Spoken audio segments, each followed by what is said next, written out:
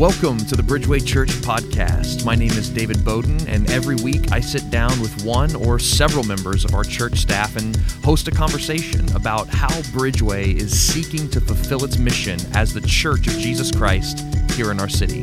If you are a member of Bridgeway, we hope this helps you more deeply engage with what God is doing in our midst. And if you aren't a part of Bridgeway, we hope you feel welcome and that our discussions may lead to more Christ-glorifying ministry in your own context. Let's jump in.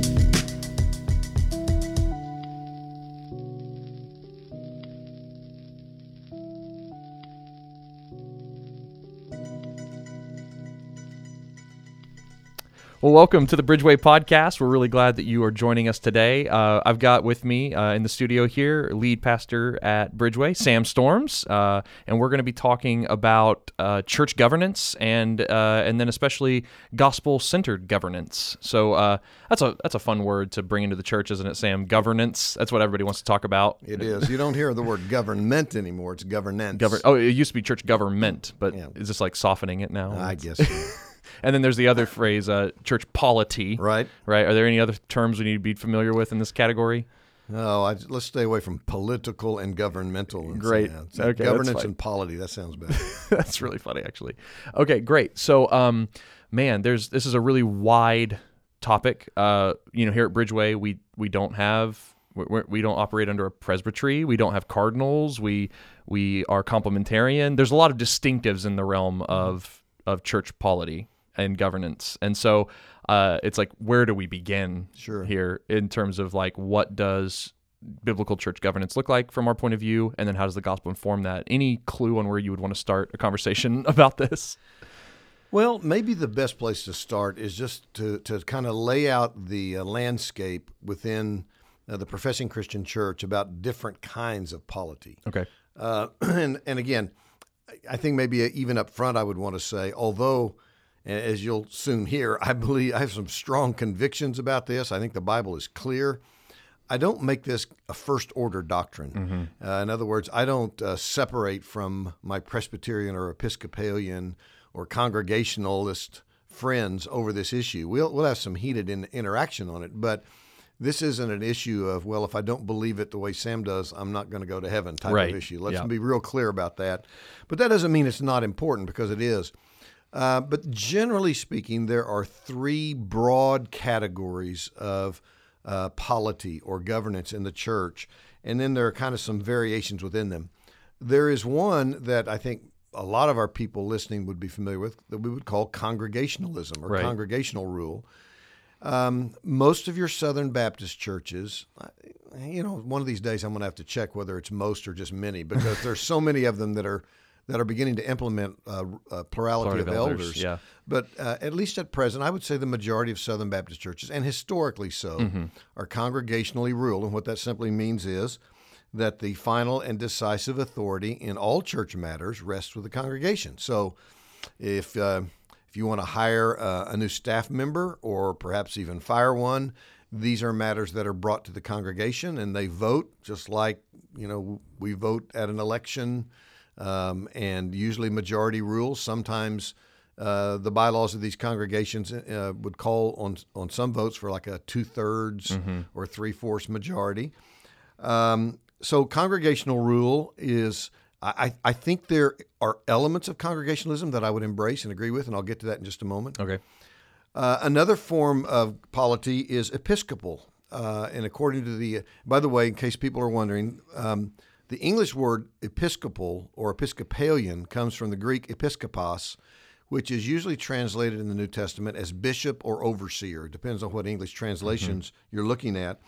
And in this case, the final authority in a local church is vested first in ordained clergy or pastors, but even more so in a bishop who has authority over that pastor, and in fact, a bishop who would have authority over multitudes of several congregations within what they might call a diocese.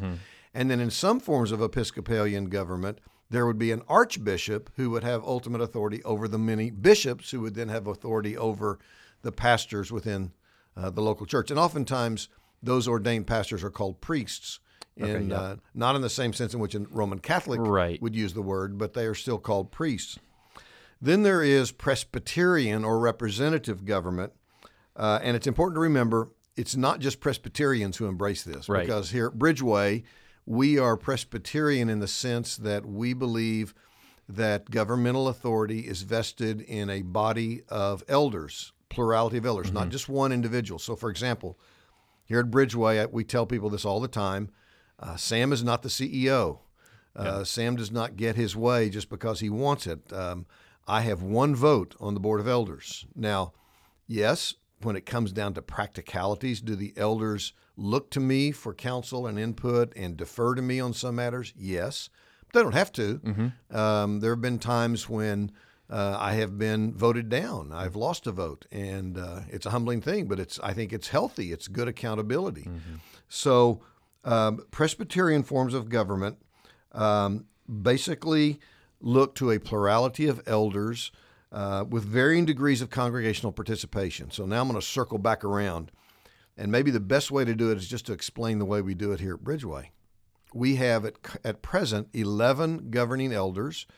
We have about 4 or 5 non-governing elders, and the reason why we use that language is because we believe once a man is elected to the office of elder, he's always an elder. But we have a rotation system where, and it would be too complex for me to go into, but some elders will serve 3-year terms and then they rotate off a year. Some serve 4, some serve 5.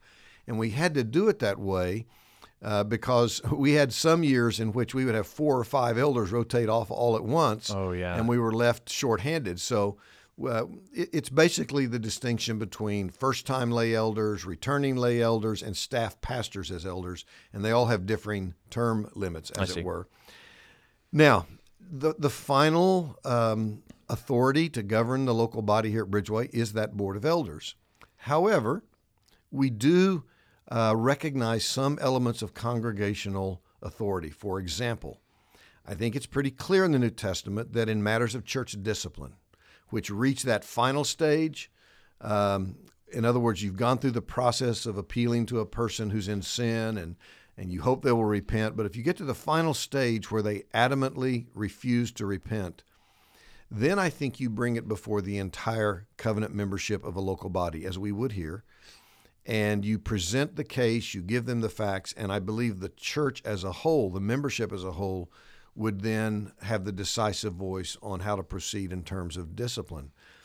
So that is one area where we would acknowledge the New Testament does speak about congregational participation. And if people are wondering, maybe the best text would be 2 Corinthians 2, where, is it 2 or 1? I'm going blank here, but I'll look it up in just a minute. 2 Corinthians 1 or 2.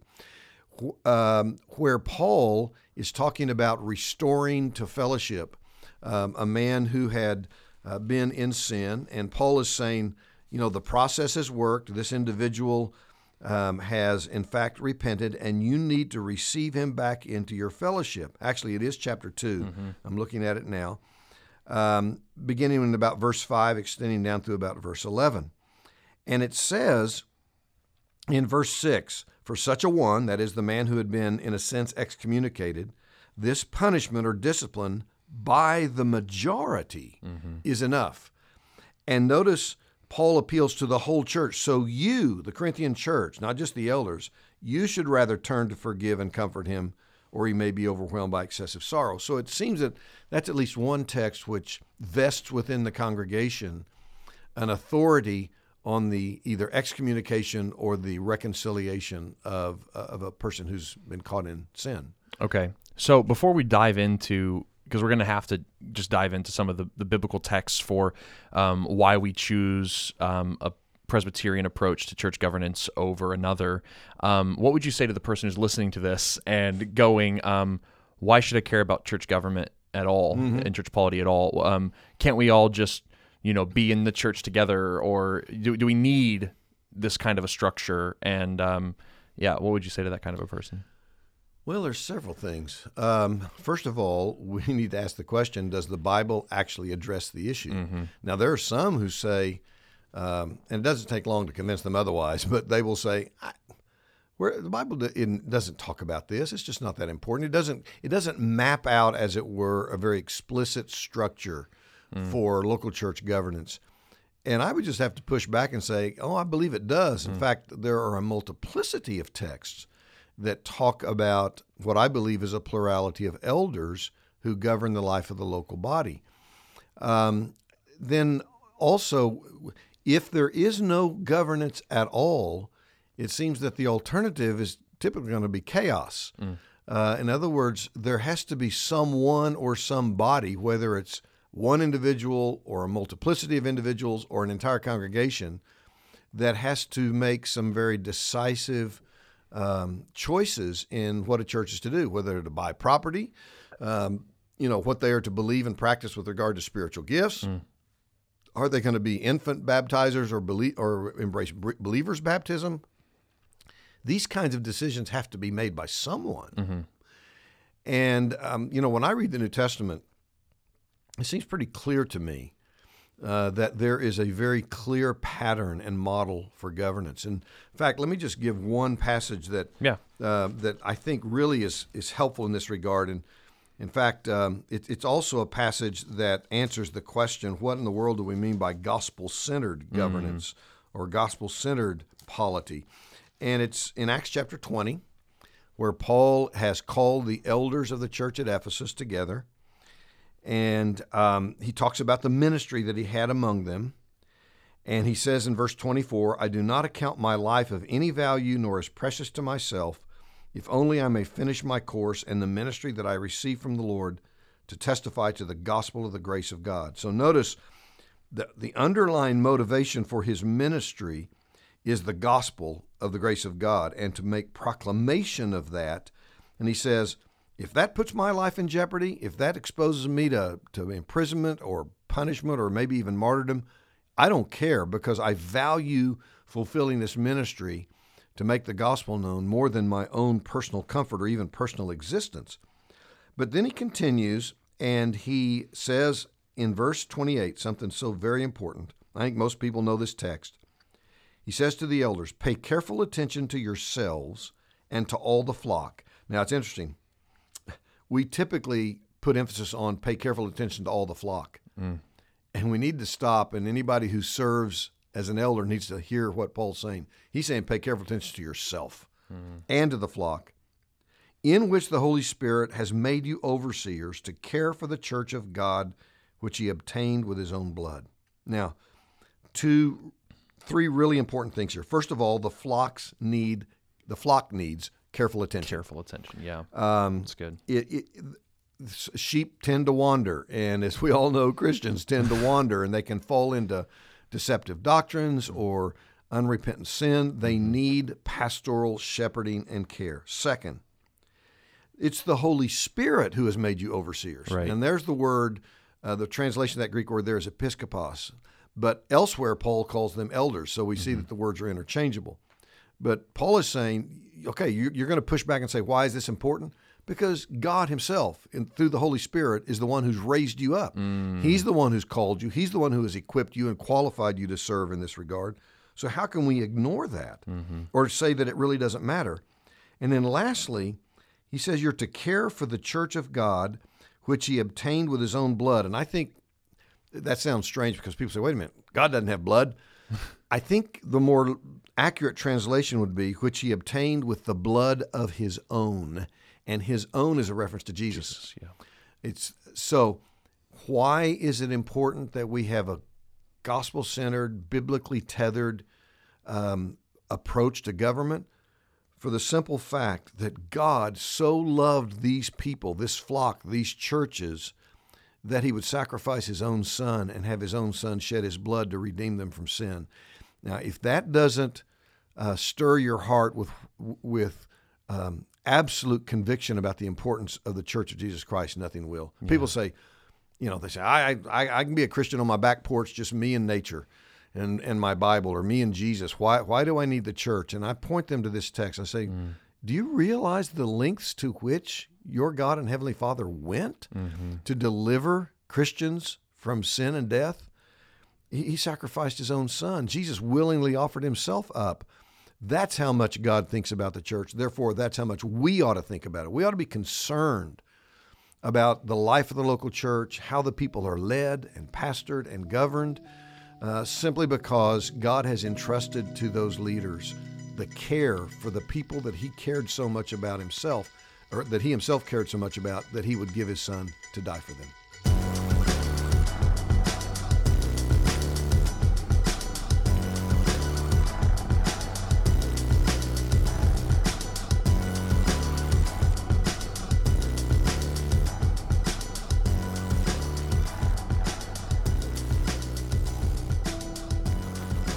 Yeah, I think that's extremely helpful in terms of what do we mean by gospel-centered governance. We mean that God bought the church with the blood of his son.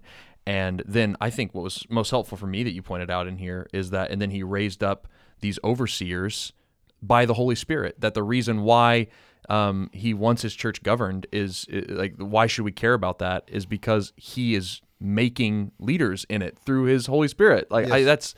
that's amazing. It's not a man-made invention, I think, is the thing that is most, like, is catching me most off guard here, where it wasn't just like, oh, this is just do your your good prudence and make sure you organize the board and all those things that you would do with a business. I'm sitting here going like, oh yeah, boards and rotations and all the. It seems very much like, oh, does that just look like a business? But it's like, oh, we see here that in order to care for the church that God bought with the blood of his son, he sent his Holy Spirit to raise up elders over it. He knows what he's doing, and like the flock needs care. I think all that goes together really well. That was extremely helpful for me. Yeah, and not only that, but when he says the Holy Spirit has made you overseers, and inquiring minds will ask, how did he do that? Right. How do we know which ones among the many people in our church has the Holy Spirit raised up to serve in that capacity? And that's, of course, why Paul elsewhere gives qualifications, why he gives us very clear instruction and direction on how that's to be done. So, in fact, I can just throw this in. Here at Bridgeway, we're about to do what we do every year.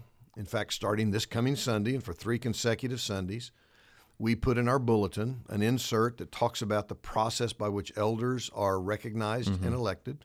We'll list the qualifications. Here's where we seek the input of the congregation. So this is another congregational dimension to our form of government. We ask them to submit names of anyone they think is qualified to serve in this capacity.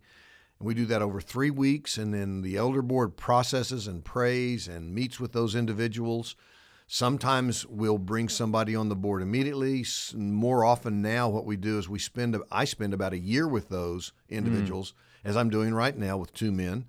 And we go through the bylaws of the church. We talk about church government. We talk about the dynamics of an elder meeting and what they are expected to do.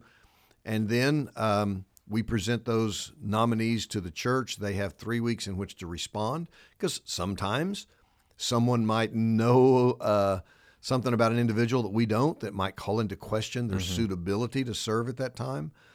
But once we have finalize that slate, we bring it to the church at the annual covenant members meeting in January for ratification. Yeah, it's really helpful to walk through. Okay, so now we'll circle back to the question now that we've tried to preempt some of the underlying objections and go, okay, so why then at Bridgeway do we practice the model that we practice over against congregationalism or anything like that? Sure. Yep. I was raised Southern Baptist, so I understand that system, and in some cases it seems to work well.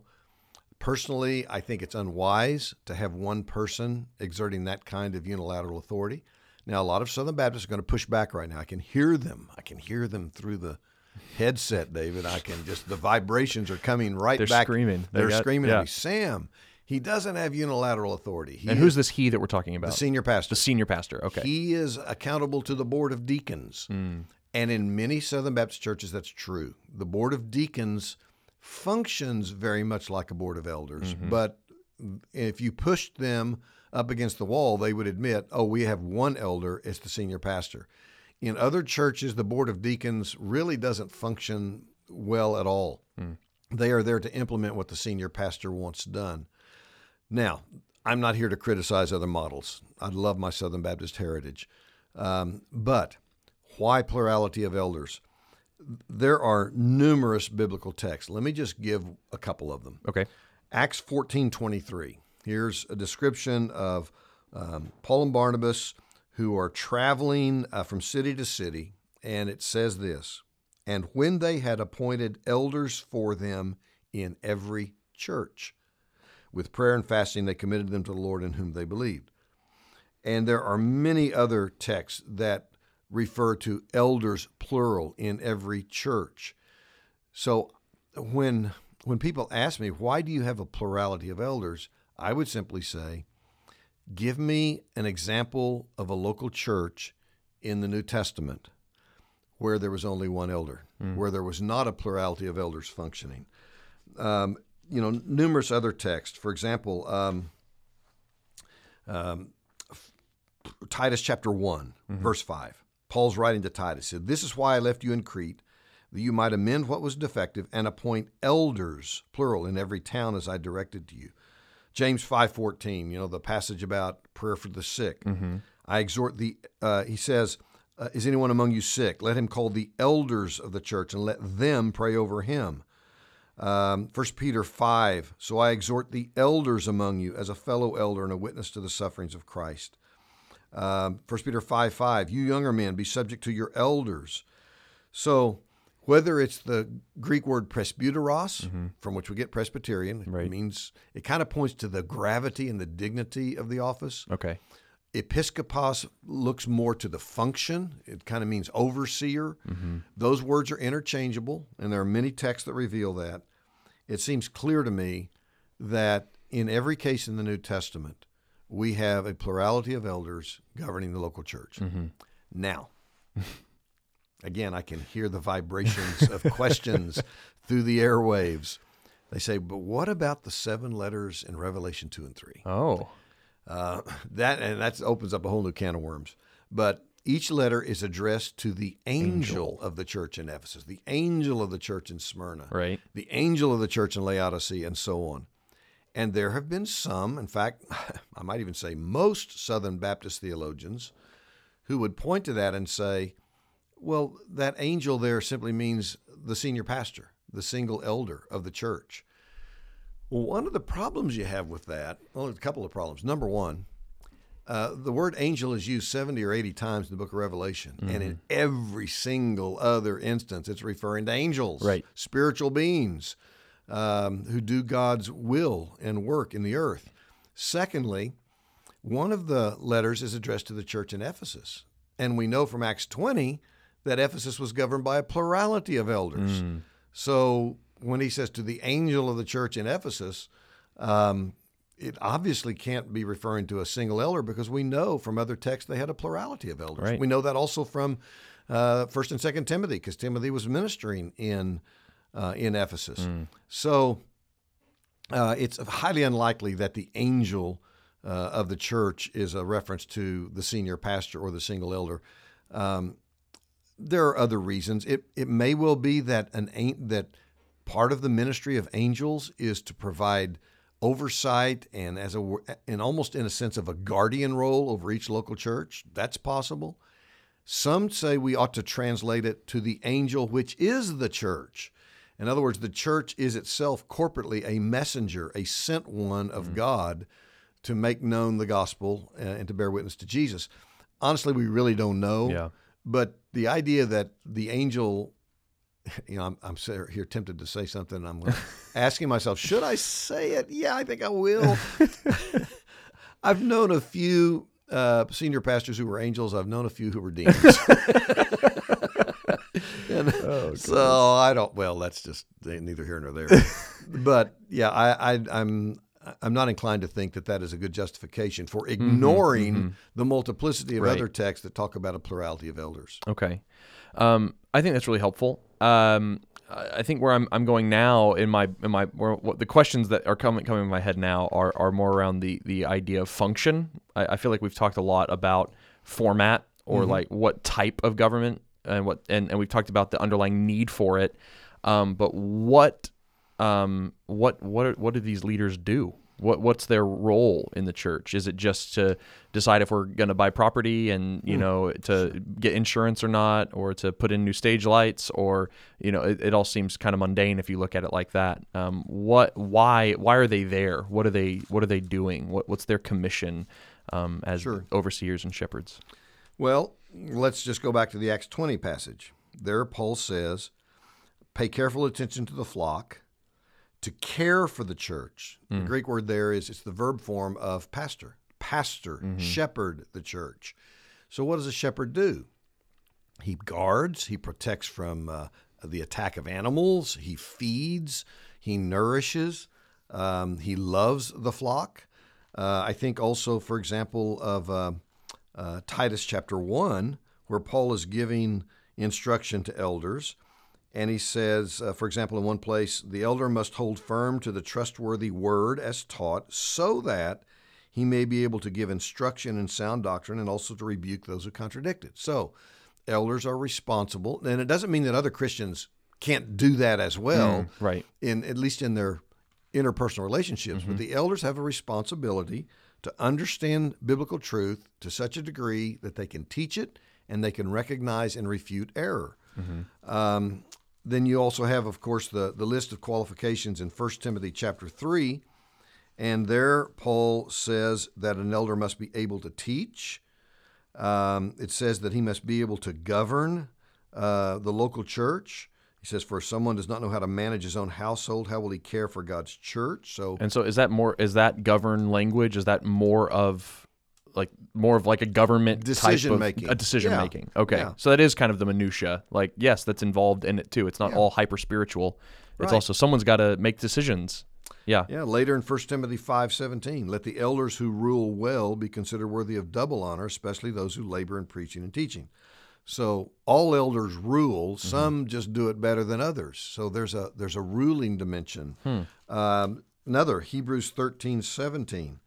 The author of Hebrews says, obey your leaders and submit to them, for they are keeping watch over your souls as those who will have to give an account. Man, that is a heavy responsibility to stop and think that I'm going to stand before the Lord Jesus Christ and I'm going to give an account for the welfare and the development and the nourishment of the souls placed under my care.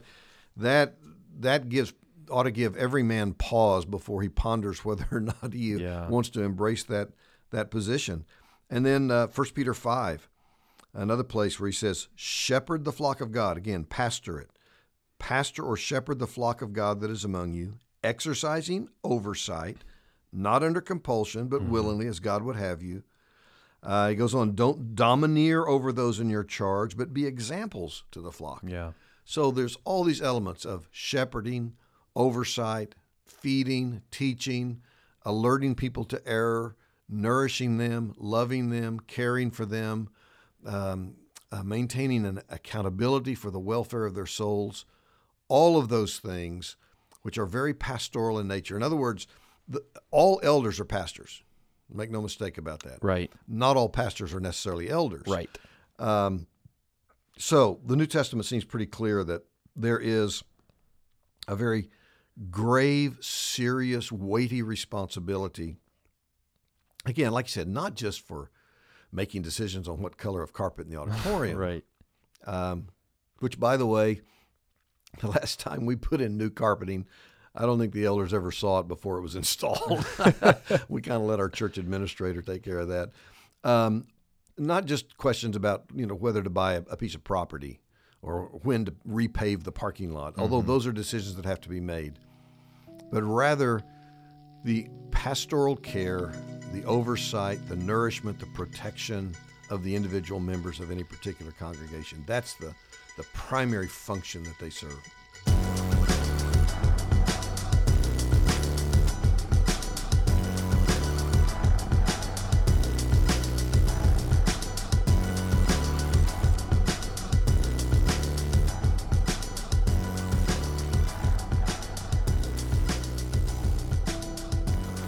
One thing that's just rattling in my head here, as I said right to it, I'm like, I know I agree with that, but it might be something that other people are like, hold on. You just said something that I'm having trouble putting together. So, we said that all elders are pastors, but not all pastors are elders. For some people, I feel like there's like two sides that people might be going like, aren't you splitting hairs on the one side? And the other side might be like, prove it. Or, and trust me, most of the people listening to this disagree with me on that. Yeah, that's why I wanted to come back to it. Yeah.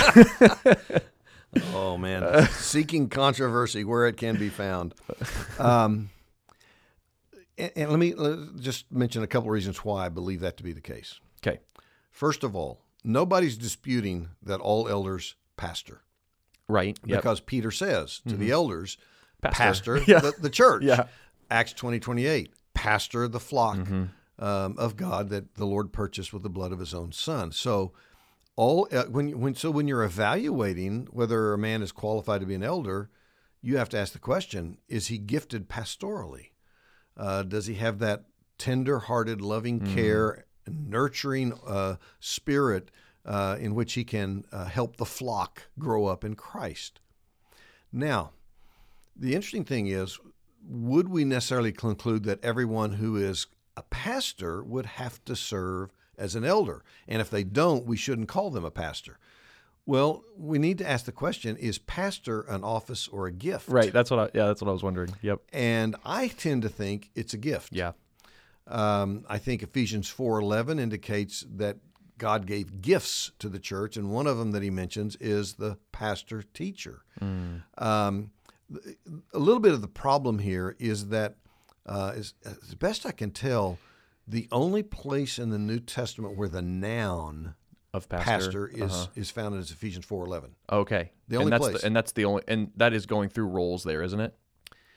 It seems to be, because he talks about evangelist. Evangelist isn't an office; that's a gift. So it is. It's gifts. Yeah, prophets I think is a gift. I don't think the New Testament explicitly talks about the office of a prophet. So that's the only place the noun occurs.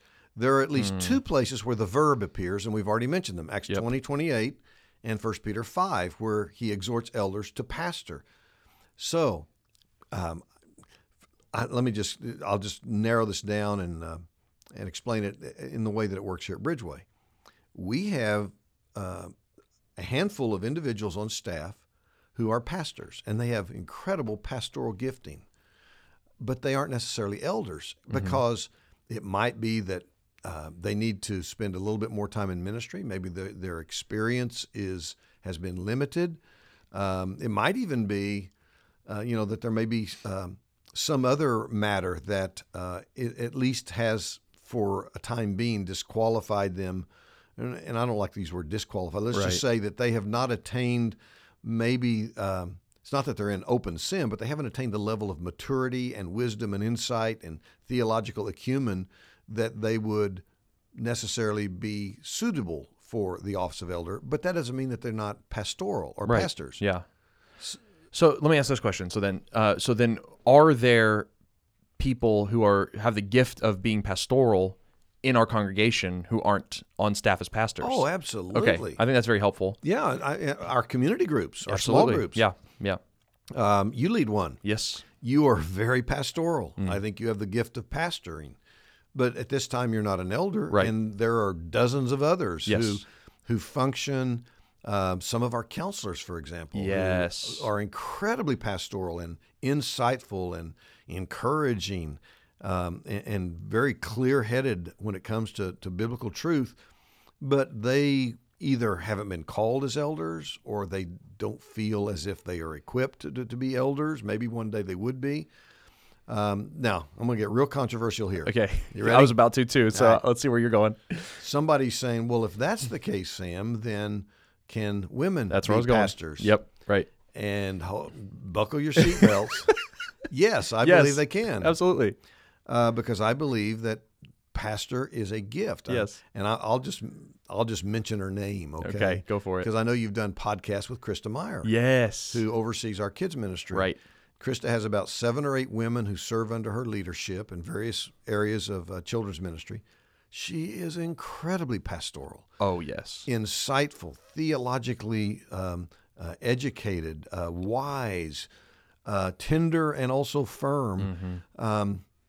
So I wouldn't have any problem calling Krista a pastor. Now, Right. we typically don't, just because we want to avoid the controversy that it would create, because we would have so many questions and we'd have to go through this explanation over and over and Right. over again.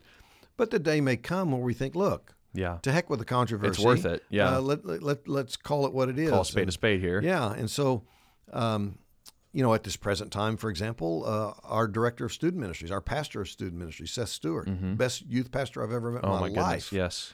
He's just awesome. Seth is a young man. This is his first time in ministry. I can very easily foresee the day when he would be brought on the elder board, but not right now. But that doesn't mean we're not going to call him a pastor, because he certainly is a pastor to those students. Oh, yes. Yeah. I think that's extremely helpful. And that's exactly where I was going. I think that's really helpful to say that, of course, women can be pastors. They have the gift of being pastoral and the gift of being prophetesses, and on and on and on it goes. There's, the gifts of the Spirit don't, They're not gender they're not specific. gender specific. Yeah, Right. exactly. So let's go there. let's ask the You question. sure we're then. not out of time yet? We are out of time, but we're going to do it anyway. No, let's go there and let's talk about why male only elders. Sure. Okay. Before I do that, I want to say something real clear and forceful from the depths of my heart. Here at Bridgeway, we want to equip and release and empower women into every area of ministry except that which the New Testament explicitly forbids. Okay. So we have a very open-handed, kind of broad perspective on complementarianism. We have women who co-lead groups with their husbands. We have women who prophesy. They lead worship. We actually have women who baptize their children. They serve communion. I know that a lot of our Presbyterian and more traditional folk who are listening to this are about to pull their hair out when they hear that. But all I can say is, give me a text of Scripture that says they can't do that. Right. And I challenge you to give me one. And if you give me one, we'll change our practice. But so we want to empower, equip, and release women into every area of ministry except where the New Testament is explicit. And on this issue, I think it's explicit. And I have three reasons. Okay. Number one has to do with the function of elders. We are told, as we talked a moment ago, they are those who govern or rule in the church. And they are not only that, but they are also primarily responsible for teaching, the formal teaching role. And I do believe, maybe we can do a podcast on this verse someday. I do believe 1 Timothy 2:11-15 restricts the official teaching office, what I typically do on a Sunday morning, in the exercise of that authority which is vested in the elders, to men only. Now, people need to understand, we solicit and seek out energetically the counsel, the advice, and the input of women all the time. We try as much as possible to bring women into elders meetings. Give us your perspective. Help us understand this in a way that perhaps only you can see it.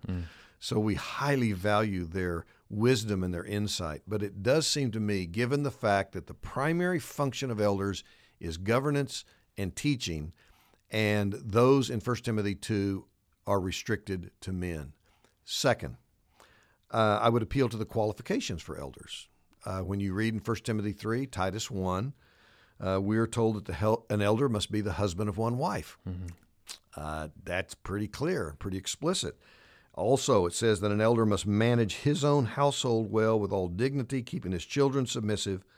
For if someone does not know how to manage his own household, how will he care for God's church? So, first of all, it's the function of elders. Secondly, the qualification for elders. And then the third is that we have absolutely no reference whatsoever anywhere in the New Testament to a female elder. We have female co-workers who served alongside Paul. I believe in female deacons. Prophetesses are Prophetesses, yeah. Philip had 4 daughters who prophesied. mentioned. How people met in someone's house. Oh, yeah. a house Met church. in Lydia's house, Priscilla's house. Right. So I certainly do believe that women can have all the spiritual gifts and they can function. Including the gift of teaching. Yes. Oh, Okay. absolutely. Right. Absolutely. I think that's where it gets a little fuzzy for a lot of people, is that it's like, okay, so I can be endued with this gift of teaching and the gift of pastoring, but I can't teach on Sunday morning. Is that, I mean, that's kind of where it gets, I think that's where the rub is for a lot of people. And again, this gets us into a bigger, broader issue that we probably don't have time for. But Sure. that doesn't mean that we wouldn't put a woman on the platform on a Sunday morning. Right, we do that all the time. Who has a testimony to share, or even takes the entire time to encourage us in some particular area of life and ministry. I tend to fall back on something I heard my friend John Piper say that's just been very helpful. Now, for some people, it's going to feel too subjective and slippery, but when Piper was pressed on when is it inappropriate for a woman to, or when is it too regular or too common for a woman to speak on a Sunday morning, for example, or at a conference. And John said, when the men in the church start to look to that individual as the primary shepherd of their souls, then we've probably crossed a line.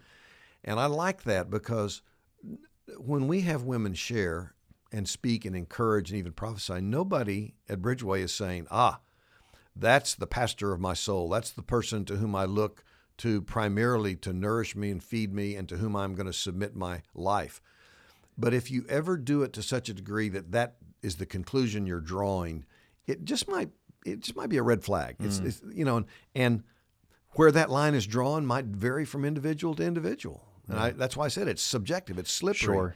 But so I would just simply say that, given the absence in Scripture of any reference to a female elder functioning in any church, and given these other 2 points I just made, I'm going to hold the line there until somebody can tell me I've misinterpreted these texts. Okay, I do have 2 more questions. This is going to be just a slightly longer episode because it's just a lot to cover, and this one won't take too long. These 2, my 2 questions are this, and you can take one or both in whichever order you want, or neither, and we can just end it right here. One is, I just feel like a lot of people are going to feel heavy after listening to all of that. Either that, or it's funny because it'll be on either side. Some people feel heavy, like, oh, that feels oppressive. The other people are like, Sam, you're way too liberal. It'll be. That's just how it is. Welcome to the church world. Yes. So I just would like us to circle back around and go, what does the gospel say to male-only leaders, and is there anything that that the gospel has to speak into that we should end on that might help us? And then secondly, maybe we want to start here and then end with the gospel, is what would you say to someone who brings up the cultural argument against male-only leadership, that it was a patriarchal society and therefore that's why the texts are this way, that Paul was a big meanie? The first one, let's not restrict it to elders. Let's just talk about men and talk about how that's a gospel issue. Ephesians 5, husbands, love your wives as Christ loved the church and gave himself for her. Yeah. What is the standard? What's the measure of how I love my wife and sacrifice for her and serve her? And yes, husbands, you should serve your wives. Yes. Jesus said the Son of Man did not come to be served, but to serve. Yeah. We imitate Christ by laying down our lives for our wives. And so what's the foundation for that? We look at how Christ loved the church and made the ultimate sacrifice for her. And that's the standard by which men should view women. And this idea that male headship involves domineering, right, making every decision, being weighted on hand and foot, I just want to slap those guys upside the head and say, come on, fella, that is not Christ-like behavior. No. And then the second question, just the cultural dynamic. I think let's acknowledge, let's be open and real honest about this. Are there cultural dimensions in the biblical documents that we have to take into consideration when we interpret them and try to apply them 2,000 years later? Of course. Yep. Massive subject. But the question we have to ask is, in the particular text we're looking at, are there cultural reasons to which the apostle appeals? So, when you look at 1 Corinthians 11, right, or you look at 1 Timothy 2, in what does Paul ground his exhortation or his belief about the relationship of male and female? And it's not in culture. It's not in the lack of education in the day in which he was writing. It is in the way God created male and female and ordained from the Garden of Eden that the manner in which they should relate to each other. So, yes, there are cultural features we always have to think about, but are those the reasons to which Paul himself or others would appeal in order to justify their instruction? And the answer is no. Yeah, that's really helpful. That's also one of the shortest answers I've heard to that one, which is really helpful. I think every time I'm brought into that conversation, it takes me about 30 minutes to try to give a defense. So that's really helpful to have that. Wow. Well, thank you, Sam. This was extremely helpful. We covered a lot today. We really did. Yeah, we did. But I think it's great. So thank you. This is going to wrap up our short little series we've done here on ecclesiology. So we've got to cover the local church, and we've got to cover what is gospel-centered church. We've got to cover now church governance. So that's fun, and I'm excited to have you on next time. But until then, thank you guys for listening, and we will see you on the next episode. Thank you for listening to the Bridgeway Podcast, where you will find a new conversation every Thursday. For more information about Bridgeway Church, we invite you to visit bridgewaychurch.com, or you can follow us on Twitter and Instagram at BridgewayOKC, or on Facebook at facebook.com/BridgewayChurchOKC. If you have any questions that you would like us to address on the podcast, feel free to email us at podcast@bridgewaychurch.com. And if you enjoy the podcast, please consider leaving us a review on the podcast app, as it helps other people like you find our program. So on behalf of all the pastors and staff here at Bridgeway Church, I'm David Bowden saying thanks for listening, and we will see you next week.